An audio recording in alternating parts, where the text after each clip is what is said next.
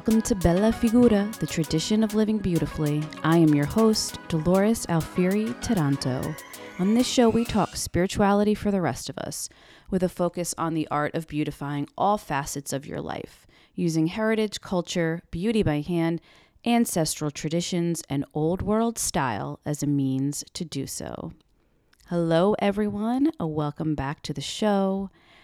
I am currently awaiting, along with the rest of the East Coast, a big winter storm. Growing up, I remember whenever it started to snow, my mother would be in the kitchen baking. And I'll tell you, that thing that they say, as we get older, we turn into our mothers, is indeed the truth. Because here I am, the snow hasn't even started yet, but I guess in anticipation, I've already made some sourdough whole wheat einkorn bagels for breakfast this morning, and I have a savory mushroom parmesan galette in the oven. So someone needs to pull me out of this kitchen before the snow actually starts. I either do not feel like baking or cooking, or I want to bake and cook everything. My husband always says I need to find some kind of middle ground, but I'm afraid that isn't so much my personality. I think that's a good dovetail into today's guest, Roz Byam Shah. She is the perfect guest to add to this season's theme of home, and she is also my first guest from across the pond. She is British, and I will tell you a little bit more about her in a few minutes here. But before I do that, let's take a minute to talk about wine. If you've been listening to the season, you have heard me talk about Dry Farm wines, and I've been telling you how much I love these wines and encouraging you to join me in enjoying them. So many of you have done so, and I'm really grateful and really excited that I was able to introduce you to these organic, biodynamic, low alcohol, low sugar wines, because they are clean and they align with the things that we value. And I think that that's really important in this life, to put our money where our mouth is and to actually live as we want to the best of our ability. And that includes what we eat and definitely what we drink. You can use the link created especially for Bella Figura listeners. And if you use that link, you will get a bottle for just a penny in your first order. Now, I like to be direct with everyone, of course. Is Dry Farm wines more expensive than the wine you're going to buy off the shelf at the supermarket? Absolutely. Because clean, organic wines that have no added sugar are really hard to find, especially here in the United States. When you buy a bottle off the shelf for $9.99, or even oftentimes for much more than that, you are buying a bottle that is loaded with sugar, and it's loaded with chemicals, many of which the creators of the wine do not even have to legally list. You can have peace of mind knowing that when you pop open a bottle, all you're about to enjoy is goodness, pure organic goodness, where the only ingredient is grapes. Personally, I have found that that is worth the extra 15 or so bucks. Without a doubt and without hesitation, I will pay more for quality and for purity. So you can use my link, created especially for my listeners here of Bella Figura Podcast, dryfarmwines.com/Bella Figura, to get your penny bottle in your first order. That's dryfarmwines.com/Bella Figura. And of course, I will link to that in the show notes. And just a reminder as well that my Etsy shop is open. You can find items that align with the things we discuss in this show, jewelry that aligns, vintage items, and I also have a wide selection of my prints, my still life prints, many of which I post on Instagram. And if you're not following me over on Instagram, you should. My handle is at Dolores_Alfieri_Taranto. And if you want to check out the Etsy shop, it is etsy.com/shop/Bella Figura store. I know that's a lot to remember, so I will link to it in the show notes. But definitely, if you're enjoying the show, you're going to enjoy many of the things that I am offering over in my shop. Etsy.com/shop/Bella Figura store. Now, I am thrilled to introduce today's guest. Roz Byam-Shaw is a freelance journalist and writes on design and interiors for The World of Interiors, House and Garden, and the Saturday Telegraph, among others. She is the author of Old House, New Home, Perfect English Farmhouse, and English Eccentric, as well as Farrow and Ball, Living with Color, and Farrow and Ball, Decorating with Color. Roz lives in Devon with her husband and dog. I was so excited when Roz agreed to be a guest on the show. I have spent many a morning with my cup of coffee flipping through her beautiful books. They are inspirational with a cozy, creative, old world design aesthetic, where she travels the world and visits these beautiful homes. And I have just taken so much inspiration from her work that to be able to speak with her one-on-one was really very exciting. As you'll see, she is a perfectly lovely guest, and I think that you will really take a lot of wonderful perspectives away from this episode. Okay, let's jump into the conversation. Roz, thank you for joining me. It's a pleasure. This is such a treat right now. I have a bunch of your books. Great. And I have spent many mornings with my cup of coffee just flipping through them for inspiration. So this is really wonderful to have you here with me. I have to say before we start, it was very difficult to find information about you on the internet. And I find that very impressive. And I have to say, I said, I'm looking because, I always do research before my guests come on, and I'll read interviews, I'll listen to interviews and et cetera. I'll go to their website. And I thought she has done a wonderful job of keeping all of this so private. I don't know if it's on purpose, but really all I know about you is your work. Okay, well, which I think is wonderful. Yep. Generally speaking, that's how I like to keep it. I mean, I have an Instagram account. Right, your Instagram. But that's also very focused on your work. It doesn't really, right? It doesn't reveal too much about your private life. You did speak about your mother recently passing, with my condolences. We talked about that a little bit before we started recording. Yes, but still it's your work. So please continue. I think I am actually quite a private person. I'm always surprised.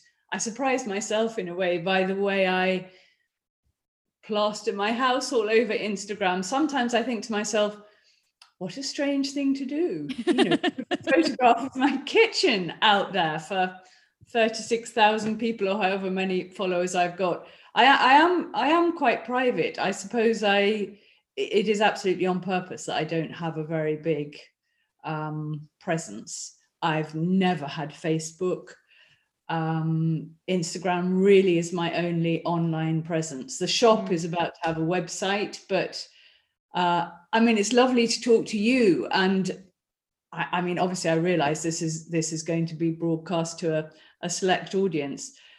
But I don't know, there's just something about putting things about my family. I feel it's not really their choice. Do you know what I mean? I do. I think they all they can put out there what they want to, but it's not up to me to do that for them. I don't think they'd like it if I did. Right. And, it is very much focused on my work. My Instagram is very much about my work. It's about the things I like to look at, the things I find beautiful. And I really enjoy that sharing of those things. It's lovely if you see something that you just really find pleasing to the eye, and then you share it and other people feel the same. That's such a nice feeling. I love that. It feels like a kind of visual community. But it's true, I've never been one of those people who puts personal stuff on Instagram particularly. I don't know if you'll have a ready response for this, but I wonder if you have any advice for how to build a career at the caliber that you've built one without doing that. Because I'll be honest, it's a bit of a confession, because I do put myself out there, but I would rather not. I really would rather not. And I feel so much like it's such a part of the only way you can get work out nowadays is to put pieces of yourself. I mean, I'm definitely selective about what I share. Yeah. I don't just spill it all. I try to keep the photos of my son to a minimum. Yeah. I'm conscious of these things, but man, I would love to have almost zero online presence, but a beautiful stack of books I have published. That's really kind of you. I mean, I think it's partly being of that older generation.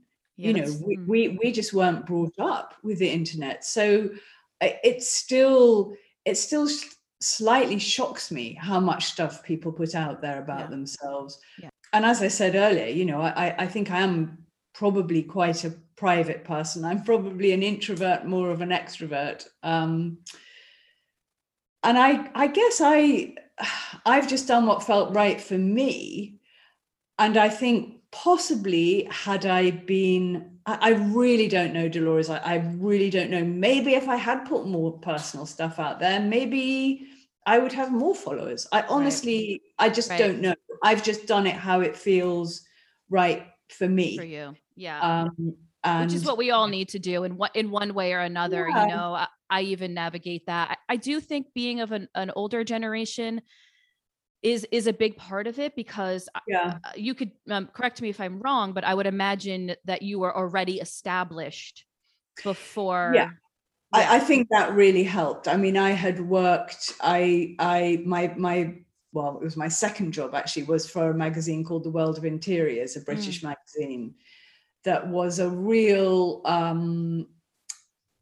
it was a real innovation at the time. It launched in November 81. I joined in 82. So it was still very, very new. And I worked there, and I was a features editor there. And I worked there sort of on and off, part-time and full-time, for about 10 years. And then I went freelance, and I still work for them now.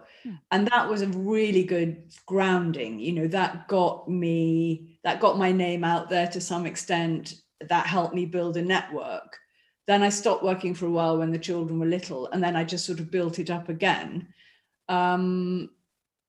So it hasn't really felt necessary for me to do that stuff, but I quite understand why people do, and why people feel pressurized to do it. And I think I've been quite lucky, because I have somehow managed to build what you could call a brand in a very, very small way without needing to do that, which has just been very much to do with the sort of visual side of things rather than the more personal side of things. Yes, absolutely. And the brand does abide. It's very clear, your style, your taste. And, you mentioned earlier this wonderful feeling of posting things that you find beautiful and having this community that loves it. I'm part of that community, and I know many other people who are as well. And Thank you. Of course. And well, thank you. That beauty does feed us. And I think it's something that our world sorely needs. More beauty, more beauty, more beauty. Yeah. For sure. Yeah. It's tough, but I know that I have a friend who is a very famous writer, and she's older as well. And she has said to me in the past, you don't post anything private on Instagram, and don't talk about your son or your family. Right. And I just nod my head. But I think to myself, yeah, it's easy for you to say. You've been established for 30 years. I know. Yeah. And I think it's a really nice thing to do. But to me, and I'm sure it is a generational thing, that feels quite an alien thing to do.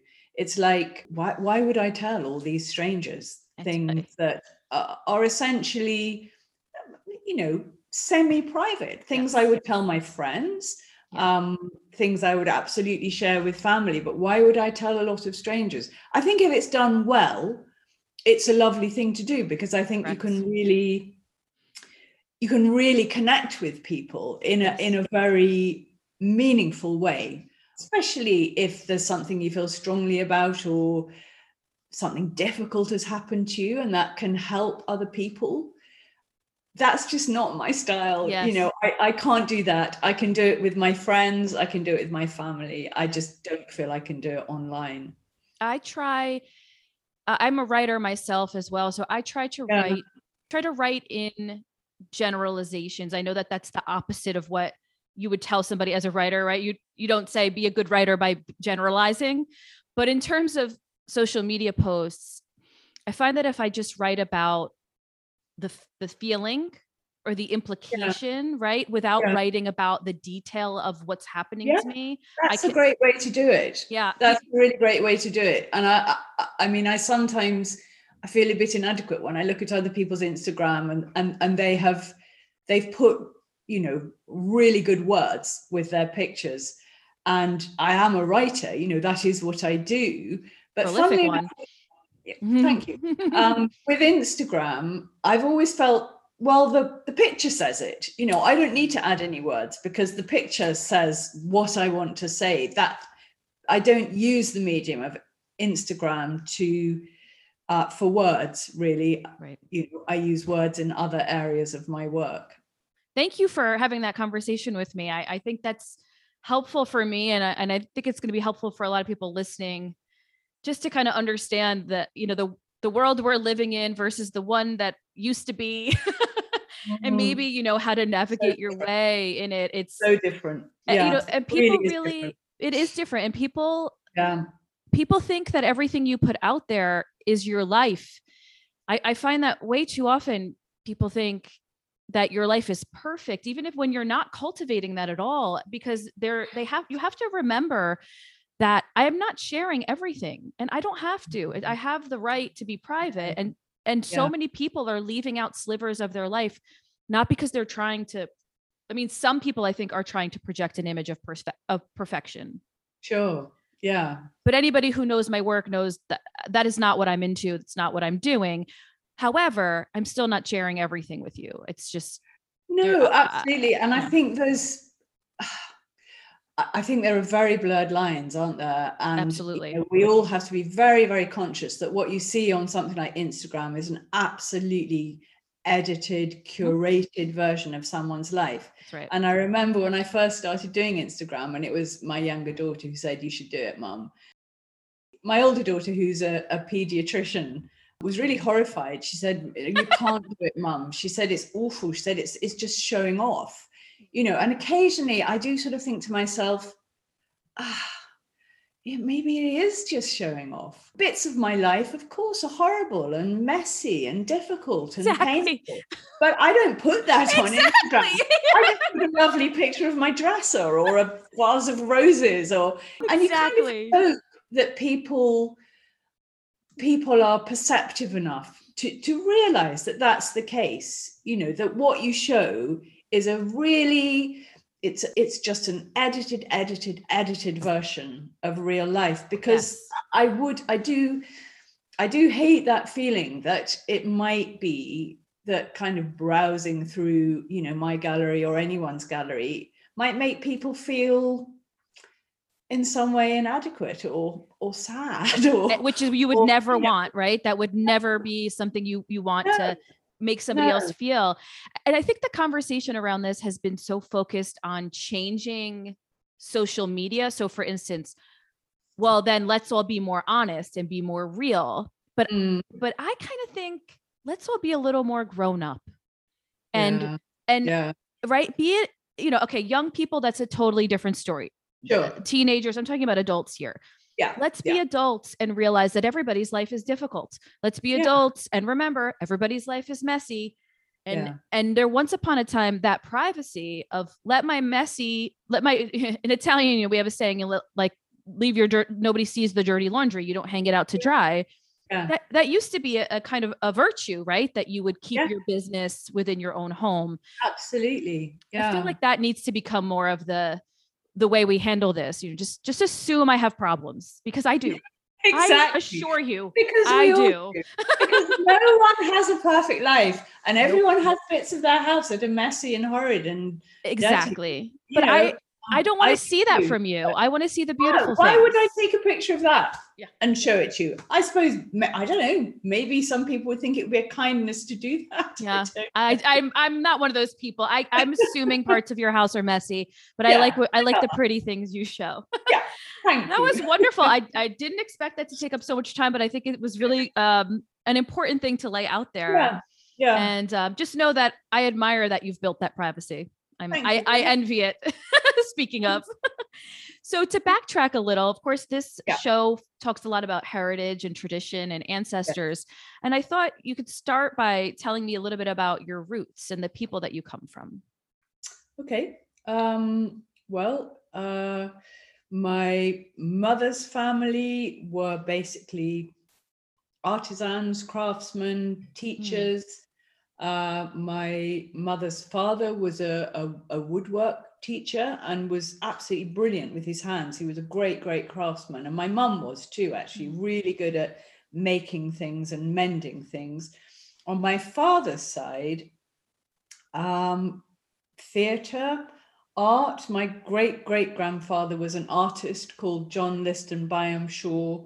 And there's a Byam-Shaw School of Art in London that was an independent school and then was actually amalgamated into Central St. Martin's Art School. So it's still called the Byam-Shaw School of Art, but it actually it's not independent anymore. And my grandfather was an actor and a theatre director. And my granny was an actress, quite a successful stage actress through the sort of 30s and 40s. But, and again, you're probably too young, but people of my generation would know her best because she played Mrs. Bridges, the cook in Upstairs, Downstairs, in the old series of Upstairs, Yes. I know the series. Now, yeah. Okay. Well, my granny was Mrs. Bridges. I have a BritBox subscription, so I watch a lot of British shows. They look really old-fashioned now, but we used to watch them when we were little. And my granny was actually a really petite woman. She had to wear great big strapped-on bosoms to play Mrs. Bridges. Oh, wow. Such an artistic family. I think she had to pad her cheeks out as well. Oh my goodness. Tiny, very sort of delicate woman. But so that's my background. And my mum, was an antique dealer. So that's sort of always been part of my life, really. You have an extremely artistic family. I mean, in every inch, on every side. Yeah. No, it's true. Yeah. So it's something you were brought up in. Did you feel like you were growing up in an artistic household, or just something that it was so common you didn't even think about it? I probably didn't really think about it. I mean, in fact, my mum didn't start antique dealing until I was in my teens, and we did it together.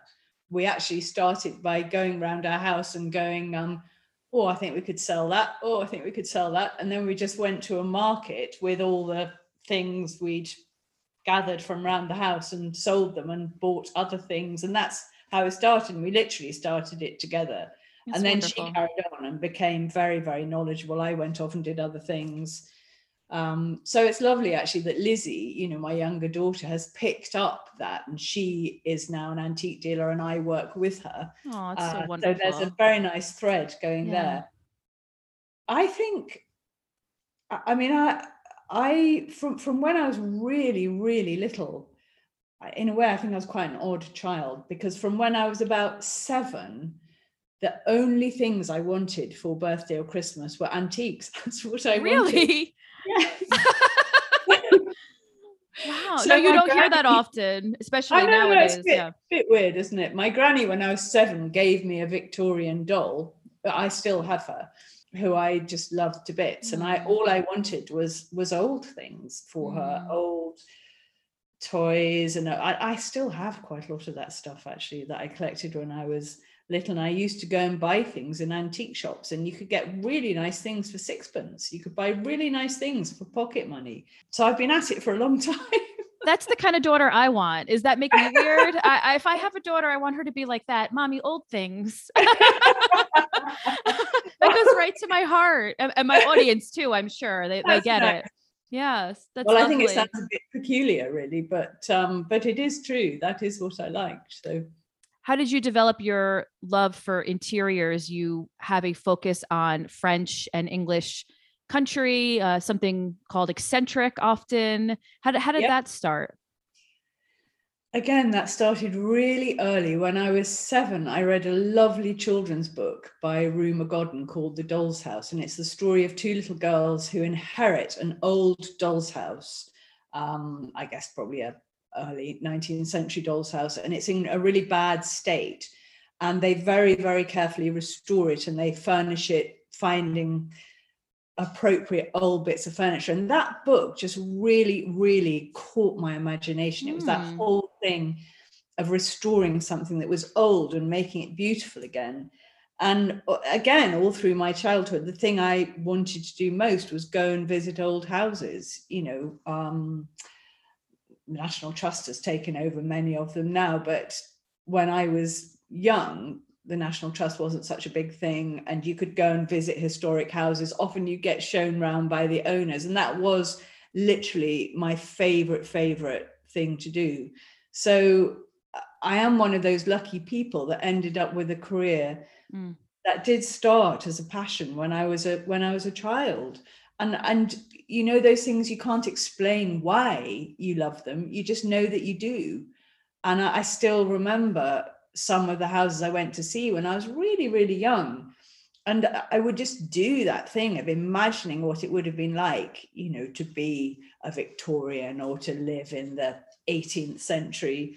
So it goes back a long way. And I thought that I wanted to work for museums, and then for various reasons that didn't sort of work out. So I was just terribly, my very first job after university was working for an antique dealer. And while I was there, the then deputy editor of the magazine I was talking about earlier, The World of Interiors magazine, came in to do some research.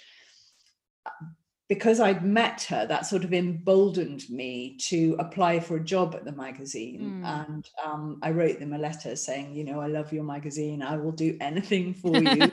And they interviewed me to be secretary to the advertising manager. And I was working in a very, very, very old-fashioned shop in St. James's in London. And I was basically a glorified secretary. And this is going to make me sound so old, but I was working on a typewriter that dated back to 1930. It was about this, it was huge. Wow. And you had to type on it, kind of tap, tap, tap, tap, tap.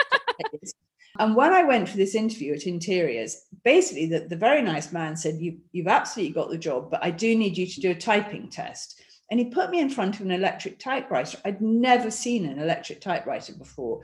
I thought it was like the sort of console of the Starship Enterprise. I didn't understand how to use it. And he came back in 20 minutes and I hadn't managed to type anything because I didn't get the job, and I was very upset. And I was walking back down the stairs and I was sort of biting back the tears, and I met someone who was the chief sub-editor and got chatting and told him, my tale of woe and how I loved the magazine and I hadn't got the job. And he said, come and work here, out of hours. That's exactly what I did. I used to finish at the Antique Dealer at 4 on a Friday, and I would go up to the World of Interiors office and just work there doing captions, bit of proofreading, anything that needed doing. And after I'd been doing that for about 6 months, a job came available in editorial, and I was offered the job, and that's how it started.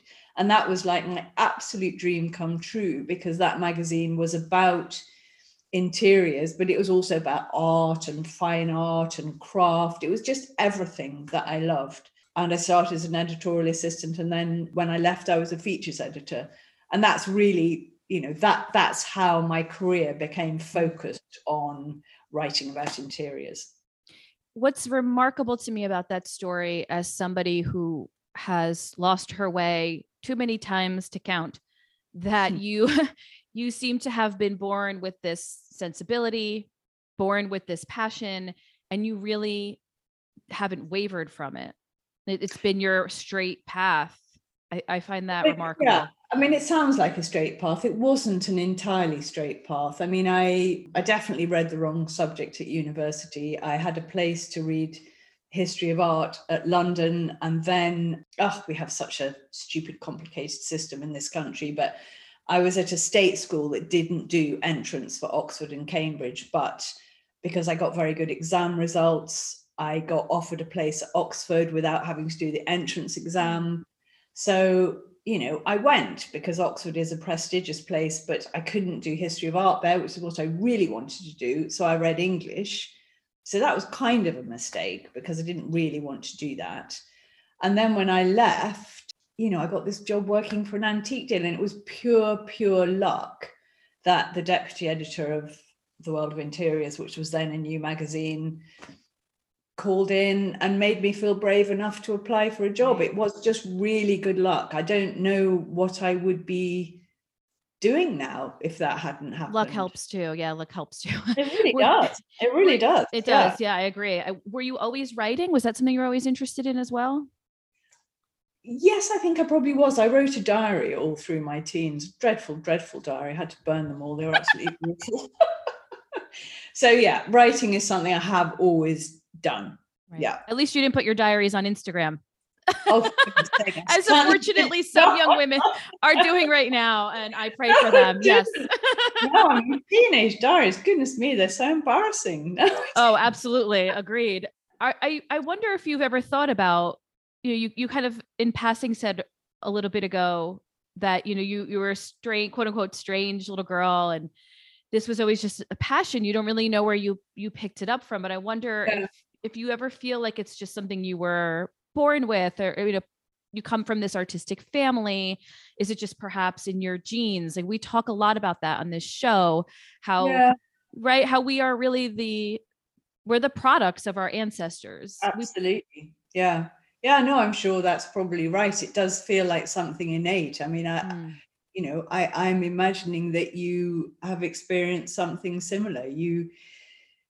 It's really hard to explain why you love the things you love, isn't it? Especially, when you're a child and you're just very drawn to certain things. And I think, I was lucky because I had parents who were sensitive to that, who again, if I'd been born with different parents, maybe I wouldn't have had the chance to sort of indulge that side of my nature. It's hard to say, isn't it? But it certainly does feel like something you're born with. And as I said earlier, I think you're incredibly lucky if as an adult you are able to create a career from something that you have that innate enthusiasm for. It's a great thing. And I have always felt so lucky that my work is something I really love, and that I would do it even if someone didn't pay me to do it, probably.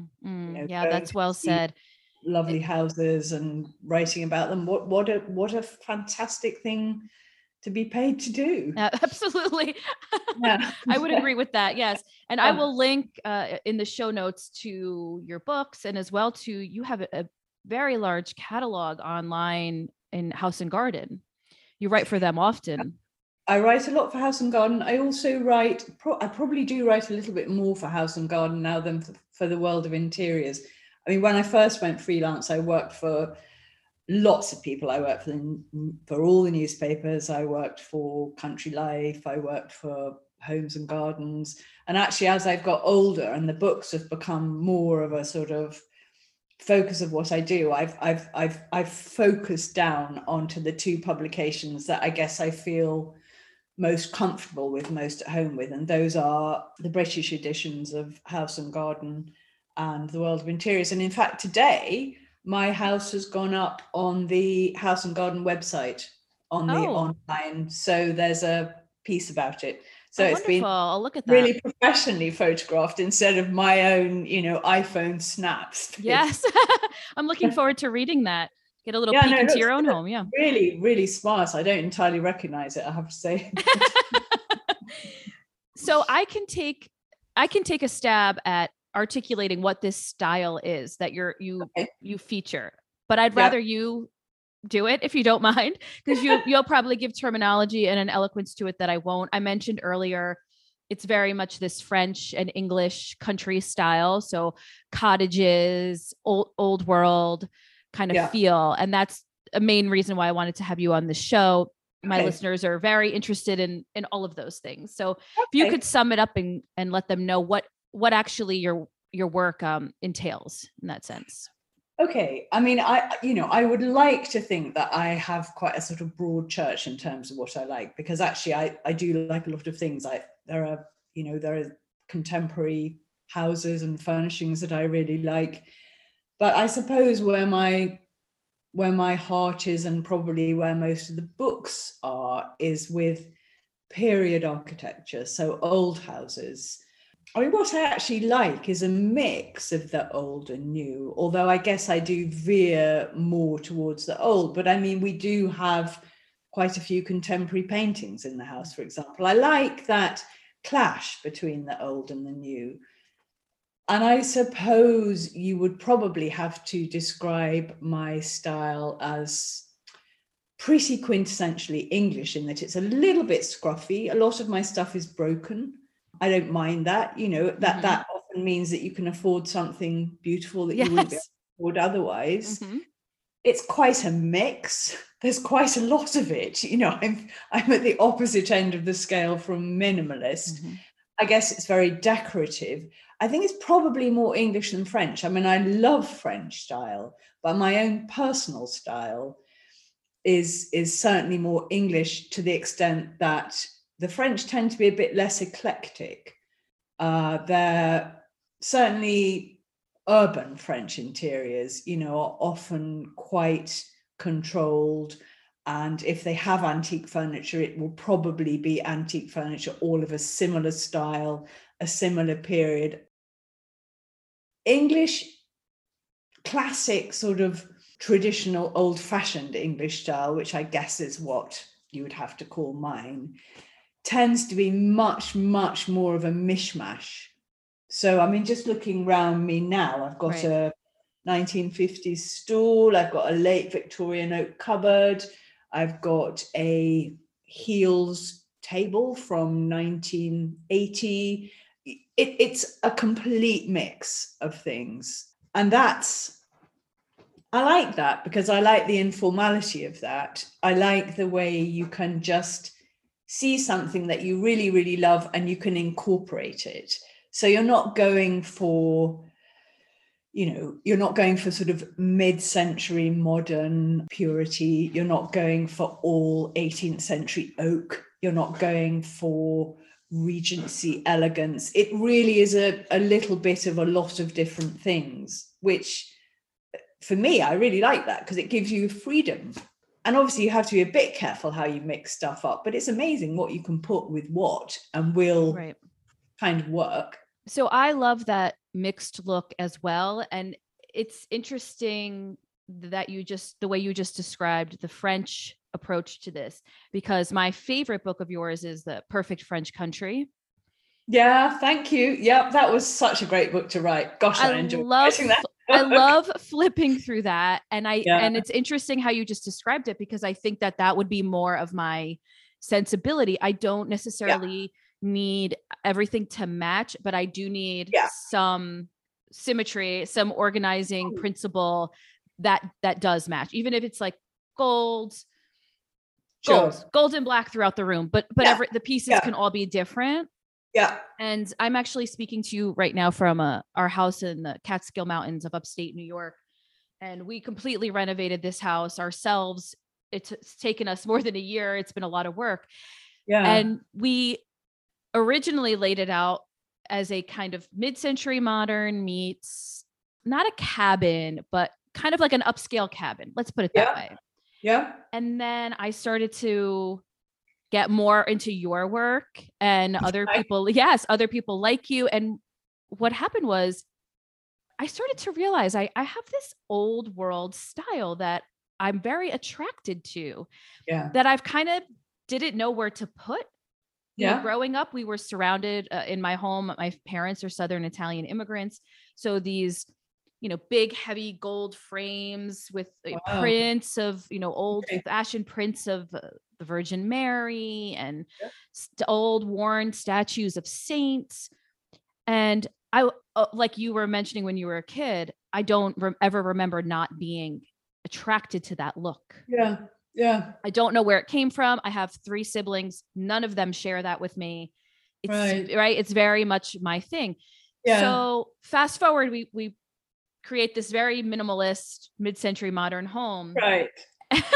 I'll have to send you some pictures after Yeah, we I'd hang love to up. see. Yeah. I'd love to see. I mean, I like what I can see. I love your boarded walls. Yeah. So Really this nice. kind of, we started, and then these are some antique photos we found at thrift Lovely. stores, right? That work in. So Yeah. I've just been incorporating more of this, not really cottage, but definitely a little more old world, antique, worn. Like you said before, a lot of your things are broken, which means you can afford, right? All of my favorite frames are chipped and scratched. Yeah. Because if they were in mint condition, I wouldn't be able to buy them.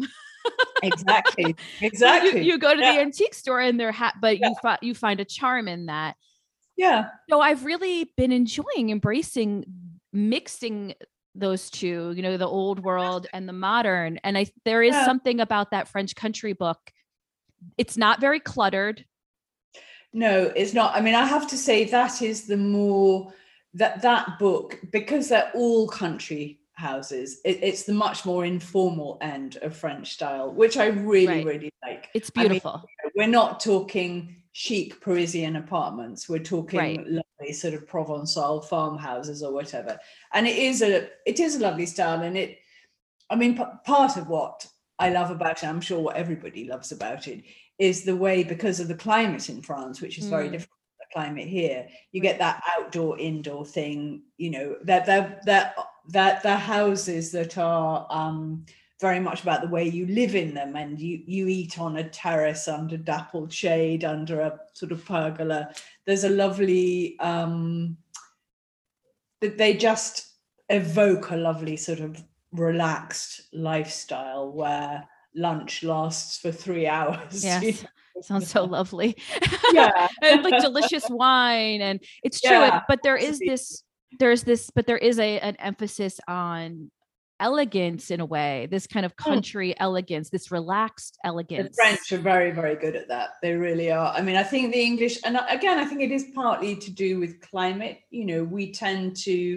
Our houses tend to feel maybe a little bit more kind of cozy, whereas the French, well, there'll be a bit more kind of sense of spaciousness and sunniness, and it's cold and rainy often in Britain. So yes, it's very cold and has been very rainy today. Yeah. Yes, I think up here, now that winter is coming and we're actually in the home more often, where last winter it was completely gutted, I can see that need to cultivate a kind of more and more of a comfiness, because it's cold outside and there's always a layer of snow. And so this bare wall, mid-century modern Swedish minimalist thing, I'm not feeling it up here. No. When it's 10 degrees out and we have the fire going, you want that cozy. Absolutely. Feel. Yeah. So you'll have to forgive me. I meant to write his name down. Yeah. But I forgot to, but I think I remember it. You feature an artist named Peter Gabrielsi. Am I saying that right? Gabrielsi. Yeah, he's Dutch. Oh, he's right. Okay. His home is my obsession in that book. Let's start with, how would you sum up that style? Peter Gabrielsi. Yes. The featured in that. Gosh, that you feature in that book. He's very French, although he is actually a Dutchman. I mean, you've got it's a beautiful, beautiful house, an 18th century French house. So it's got lovely high ceilings, lovely tall windows, beautiful wide staircase, and quite a lot of his furniture is French. I guess it's a kind of French equivalent of English country house style. And it is also quite a mix, but there's definitely more emphasis on elegance. And it's very, very photogenic. It's a stunning house. And when we say elegance, I mean, I hope everyone goes and picks up your books, but as you're listening to this, when we say elegance, I don't want you to picture heavy pristine gold chandeliers. It's a very rustic elegance. I guess rustic elegance would be a good description of it. Yeah, because it's quite, it's not actually terribly cluttered. There are big rooms with high ceilings and big tall windows and some very elegant pieces of antique French furniture. It's a beautiful house. It is very beautiful. I loved the way he incorporated so much of the religious iconography too. Yeah, well, that's going back to you and your Italian. Yeah, I think that's why I'm so attracted to it. Yeah, yeah. Because he uses it well. It's so subtle, Yes, but it's powerful. The only thing that unnerved me a little bit was because it's like a uber rustic home. The cobwebs you describe are part of the decor. I think they are. Which is not exactly my thing, but yeah. To each his own. He's a man who lives on his own. I don't think housework is always his priority, but you can kind of get away with it when you've got a house as beautiful as that. There is a romance almost to that slight feeling of decay. And, it's like a very mild version of Miss Havisham, isn't it? It's well said. There's a romance in the decay. Yeah. I think that's what it is. And that tradition just comes from just the old English country houses, the old French houses. I mean, I know I'm switching here from French to English, but I would not call myself even a remote expert on any of this, but I do know from just my watching videos on this kind of thing that during the war and certainly after the war, many of these beautiful old English country houses were sold and destroyed. Is that correct? Absolutely. I mean, I guess the First World War was the sort of beginning of the decline of the English upper class supremacy, because those big old English houses needed huge numbers of servants to keep them running and to keep them nice. And a lot of those people who had worked in service after the war realized they could do other things. They could work in factories. They didn't actually have to carry coal up 5 flights of stairs, or hot water or whatever. But those houses were absolutely designed to be run by large numbers of servants. So when it became much more difficult to get people to do that work, those houses became really hard to run. And that's why a lot of them have been turned into hotels, because in a way, if you go and stay in a hotel, it's a bit like living in the beginning of the 20th century, when you had people doing stuff for you. That's what people in hotels do, isn't it? And they're not very practical living modules, those houses.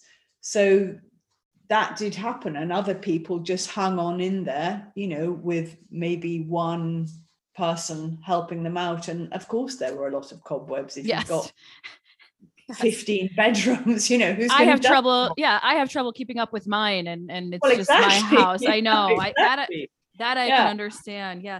The focus of this look is really on a kind of comfort, and as we mentioned, things being already worn in, so you don't have this pretense of that's the chair you don't sit on and that's the cup you don't use. I think it's a perfect design style for families. So do I, for families and for dogs. I mean, there is something very comfortable about things that are not perfect in themselves. I mean, that thing of you go into a house where everything is absolutely immaculate. The upholstery is cream. It's pristine. The tables have got polished glass tops, and you feel like a bit of a kind of imposition. You worry that when you put your cup of coffee down, it might leave a ring, or that, I don't know, you might leave a bit of fluff on the perfect. That there is something very comfortable about living with things that have been well used and well worn. You don't feel that you're going to ruin them. You don't feel that your presence is in any way a threat to them. And obviously, in an ideal world, you get some kind of balance between the well-worn and the well-used, and you don't want it to look too grubby and too scruffy, but there's a kind of level of well-worn and well-used which for me anyway, I just find comfortable and relaxing. You know, it feels like somewhere you can just be and live your life and not have to worry too much about whether you're going to mess it up. I agree. I try to cultivate that too in my home. You know, you want nice things, but you also want people to walk in and maybe not put their feet up, but feel like they can put their feet up. Yeah. Well, if they take their shoes off, they can put their feet up. Exactly.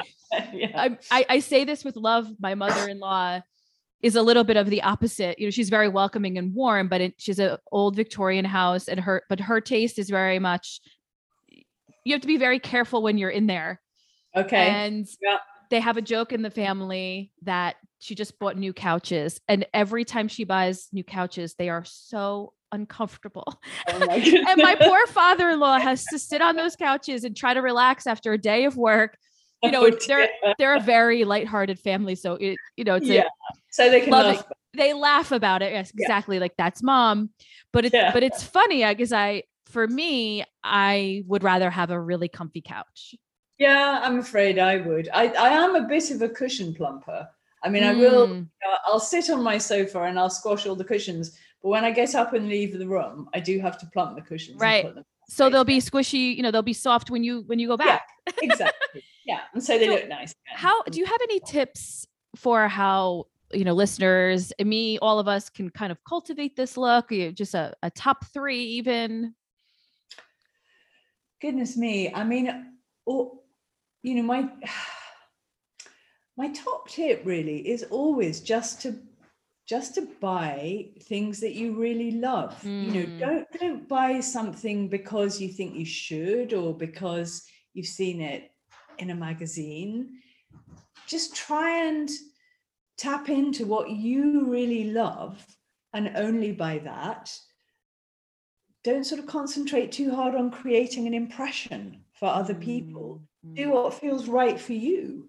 If you really like something, have it in your house. It doesn't matter if your neighbor comes in and thinks it's peculiar, or if you love it, have confidence in your own judgment and your own likes, because your home is for you. It's not for other people. Of course you want to welcome visitors in, and obviously you want to welcome your family in, but at the end of the day, what really matters is that it feels good to you. As I get older and grow my family, I realize that, first of all, we spend a lot of time in our homes. Yeah. More so even recently, of course, with coronavirus and lockdowns. Yeah. I don't know about you. I get the sense perhaps we might share this in common, that you may be a little bit of a homebody. Definitely. Yeah. Yes. So I'm definitely a huge homebody. So the home is really where you spend so much of your time. And if you want to feel joy and if you want to feel beauty on a regular basis, you have to surround yourself with it in your home. Absolutely. Yeah. That's where to start. Surround yourself with things that you really love. And you may love them because you find them beautiful. You may love them because they were made by your child, or because you inherited them from your granny, or there are lots of different reasons why you might love the things that you surround yourself by. But I think it's, I always find it quite sad when people employ an interior decorator who's very smart, very fashionable, and the interior decorator does something for them. This is very smart and very fashionable. But you just think, well, where are you in this equation? Where are you as the inhabitant of this space? What does it mean to you? Or is it just a status symbol? It's always easier said than done, all this stuff, isn't it? And it takes time. I think, especially if you're kind of time. Maybe that would be another good bit of advice. Don't rush to buy things. It's hard, if there are things you really need, but when I have made mistakes, it's always been because I've thought, no, I really, really need an armchair there. And, I've bought an armchair just because I need one, and because it's, I've seen it and it's quick and easy. And I haven't bought it because I really, really love it. And in a year's time, I'm thinking, just don't really feel happy with that. Mm-hmm. Sometimes if you can, it's really good to wait. It's really good to wait and just wait until something really fires you up, until you see that thing and you think, yeah, I love that. I really love that. You know, I'd love to have that in my house. Again, it's easier said than done because sometimes you just need something to sit on. Yes. It's a balance. It's a hard balance. Yeah, it is. I also think it's a great practice in this immediate satisfaction, give it to me now, at least here in America, society. Yeah, well, I think everywhere in the sort of wealthy world, for sure. Mm-hmm. Yeah. Mm-hmm. It's a good practice to kind of step back and say, no, I'm going to wait. And yeah, bit of delayed gratification. Exactly, delayed gratification for much more gratification in the long run. You know, if you can. I mean, sometimes you just need a new spatula, right? You just have to go to the store and get one. Yeah. And I don't know if you're familiar with Home Goods. I don't know if you have it in the UK, but we have a store here, Home Goods, and I almost every time, almost not all the time, but that I go into that store, and I just did this recently. So this is personal. Yep. You know, like confession. I'm not perfect. Here's my point. I just did this. I went in and I was like, oh, that's nice. And I just bought it. It was a piece of furniture. Yeah. And every time I do that, I have this little bit of regret, just like you said, like over time, because it's like, it's convenient and it's pretty, but also, what if I had waited and found the perfect piece for that space? It's hard, isn't it? I mean, I guess one of the reasons I sort of veer towards antiques and vintage is because if you do that and you just buy something because you need it, or you buy it without really thinking about it and it isn't quite right, you know, it hasn't instantly lost its value. It's not going to go into landfill. That's right. Because a piece of vintage or antique furniture always has a resale value. So you can sell it again. Maybe you'll lose a little bit, but whereas if you go into a store like IKEA, do you have IKEA in the We States? do. Mm-hmm. Yeah. Okay. And, you know, you buy a load of stuff because you've got to furnish your flat. Basically, when you fall out of love with that, it hasn't really got any value. So true. And it's not, I mean, I'm not going to diss IKEA. It's an amazing place and it's got it's absolutely got its place. I think what it does is very clever, but it won't be as well made and it will tragically probably end up in landfill. You know, it's not going to last like something you might buy that's 50 years old or 100 years old or 150 years old. I agree with that. Yes. And I think more and more, I love the idea of furnishing my home, decorating my home with things that will last.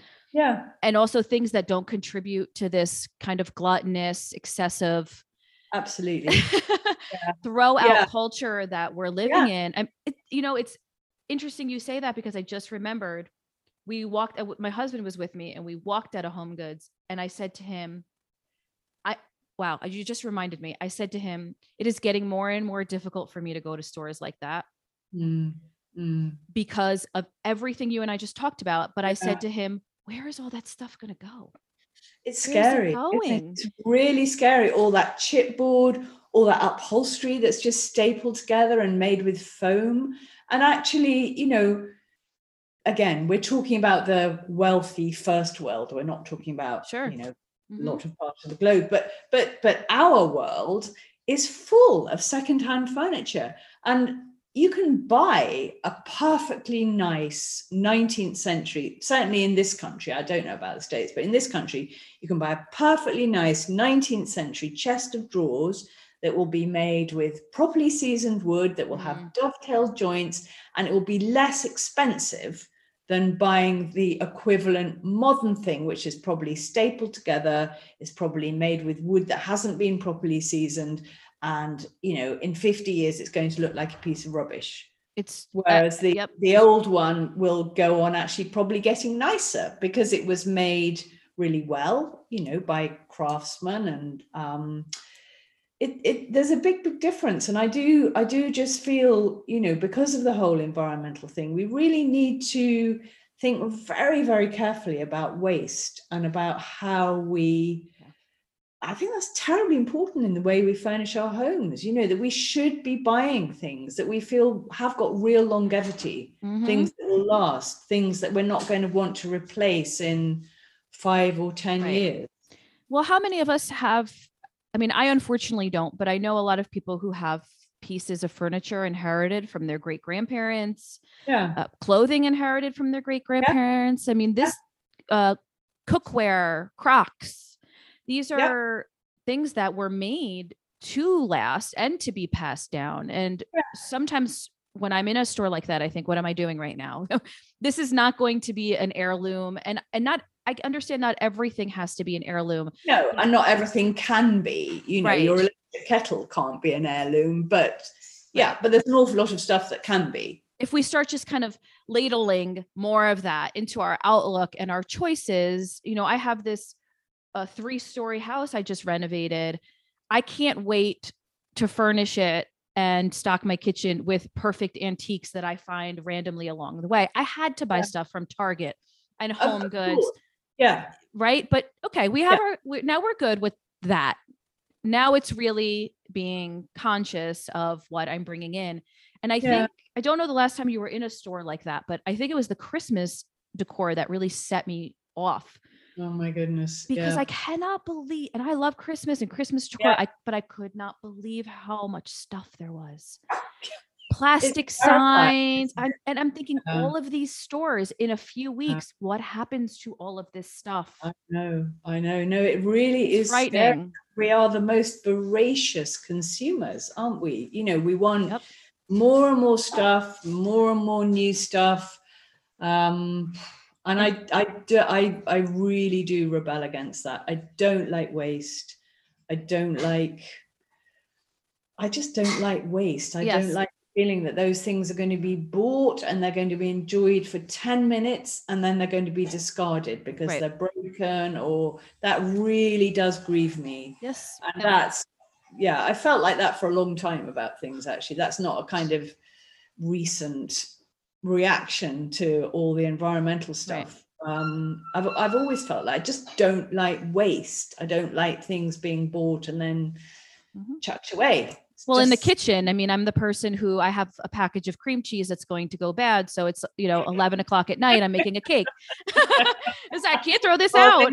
You are a woman after my own heart in that case. I'm exactly the same. I think it's this old world sensibility you and I both kind of were born with, and I think raised in some way with. It's this mentality that has been around for pretty much ever. This mentality we live with now is new. That's the new. It is new. And actually, I mean, my mum, who was brought up in the war when there was rationings, I mean, she used to really irritate me when I was a teenager, because she would wash plastic bags. And I remember as a teenager thinking, I am never going to do that. Well, I do. I wash plastic bags. So do I. Yeah. We all keep our plastic bags. And actually, my mum was completely right. Absolutely. And that generation did have that mentality because things were very, very short, certainly in Britain. So you kept everything, you saved everything, you mended everything. And I think that's such a good way to be, actually. I mean, it's totally agree. Sometimes, it's a bit of a bore to wash a plastic bag, but it's a good thing to do. But it also has this, I guess for people like you and I, it also has this strange reward. Yeah, definitely. It feels good. It's satisfying, isn't it? It's satisfying. Yeah. That's the word. There's this weird satisfaction in that. Yeah. And I love reusing things. And I always say on this show, my parents were green before that was a term, just because of the way they were raised. They grew up poor in southern Italy. It was an agrarian society. They were connected to the earth.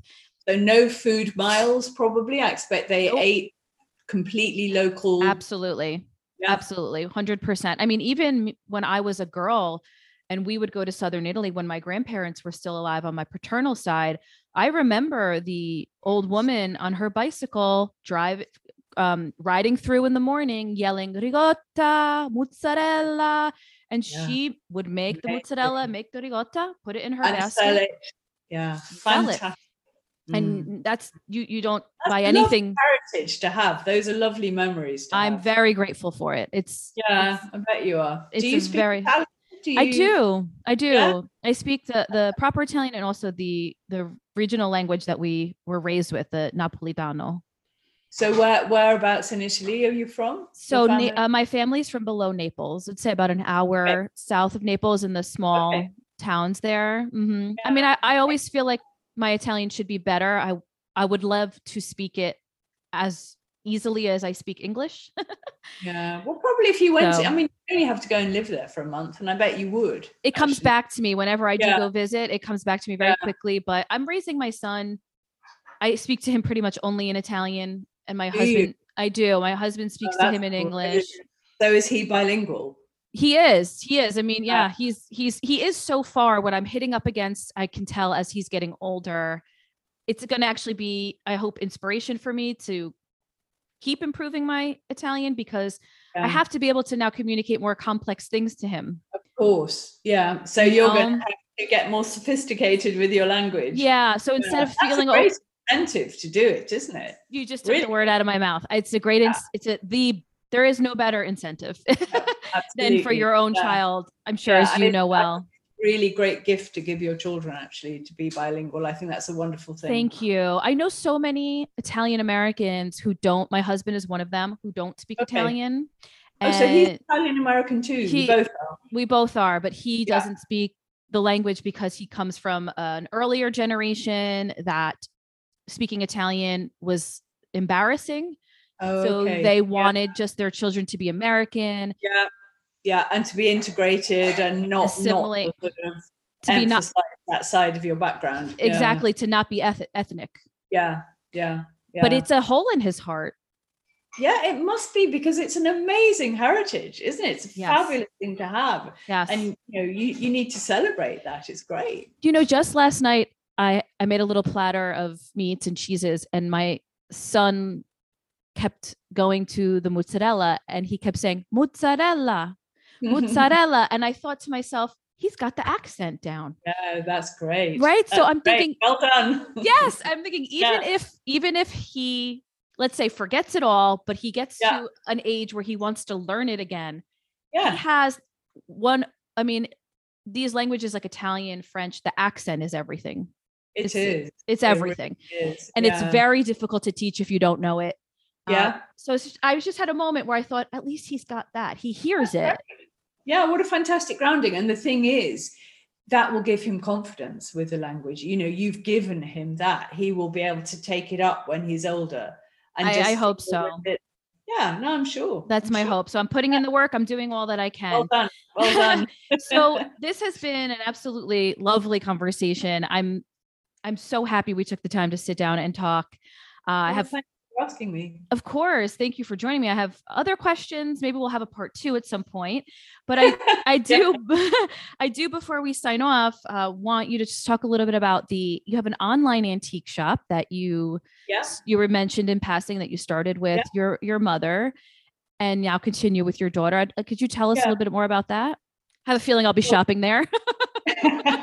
It's called Perfect English Stuff, and I love that. It just really is things that I like, that my daughter Elizabeth likes. She's got a slightly sort of younger take on it, and as I say, it started with my mom as the kind of matriarch, because she was the experienced antique dealer. I guess I know quite a lot about antiques because I was brought up with them and I worked with my mum for a while.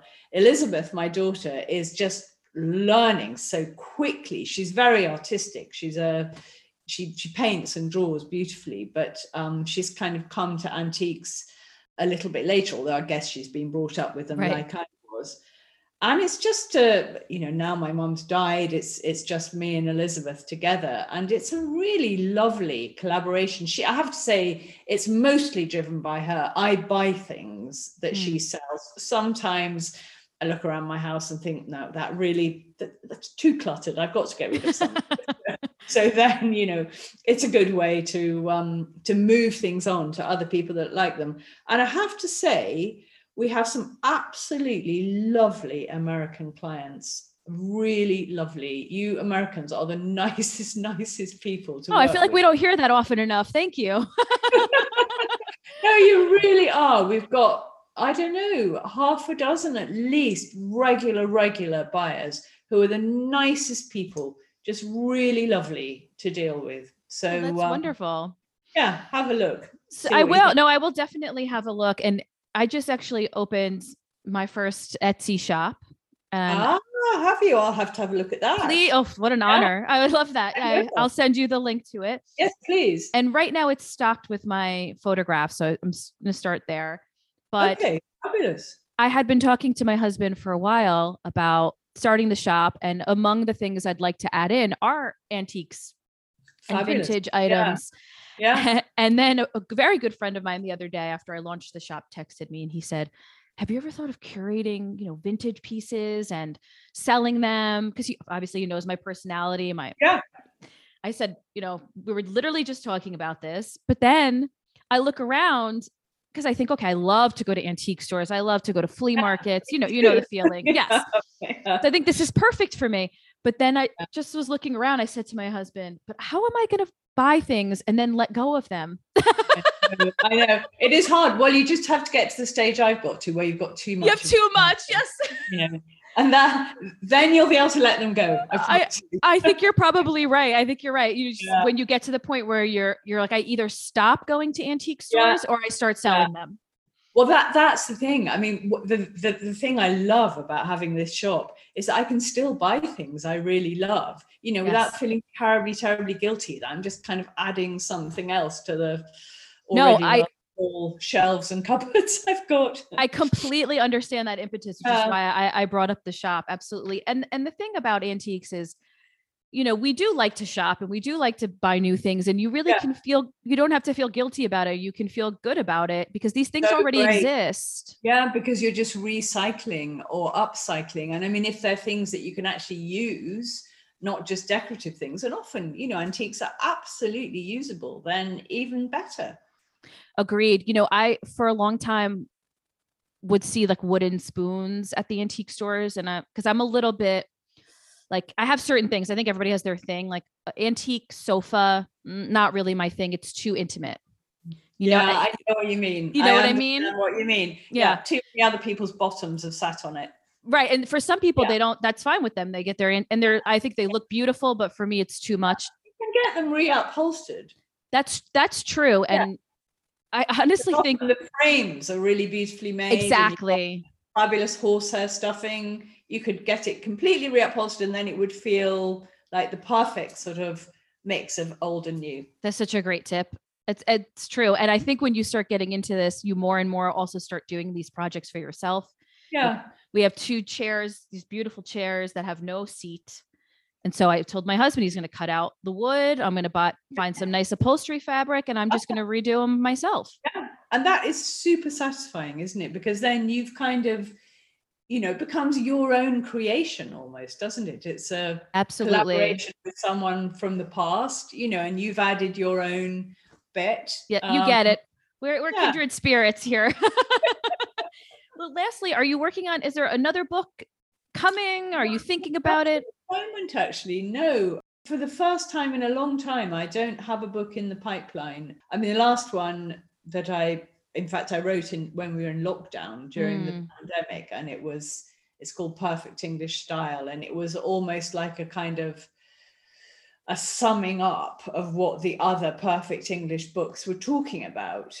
And it was funny because until I wrote it, I didn't realize I had quite so many bees in my bonnet about things. It was like, it was almost like a kind of decorating manifesto. I really enjoyed writing it. So that kind of felt like a bit of a full stop on that series of books.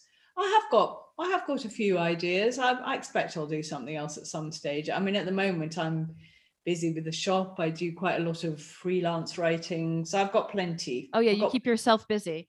Yeah. Mm-hmm. Yeah. So I will link to your shop and the books that you have written. I can't link to your website because you don't You don't have a personal No, website unless I missed it. And your Instagram, of course. I hope everybody checks out. Roz, this was a wonderful conversation. I'm so grateful that you joined me. Thank you. It's really lovely to talk to you. It's been a great pleasure to meet you, actually. Really, really nice. And well done for everything you do. I think it's great. Thank you. Okay, thanks, Dolores.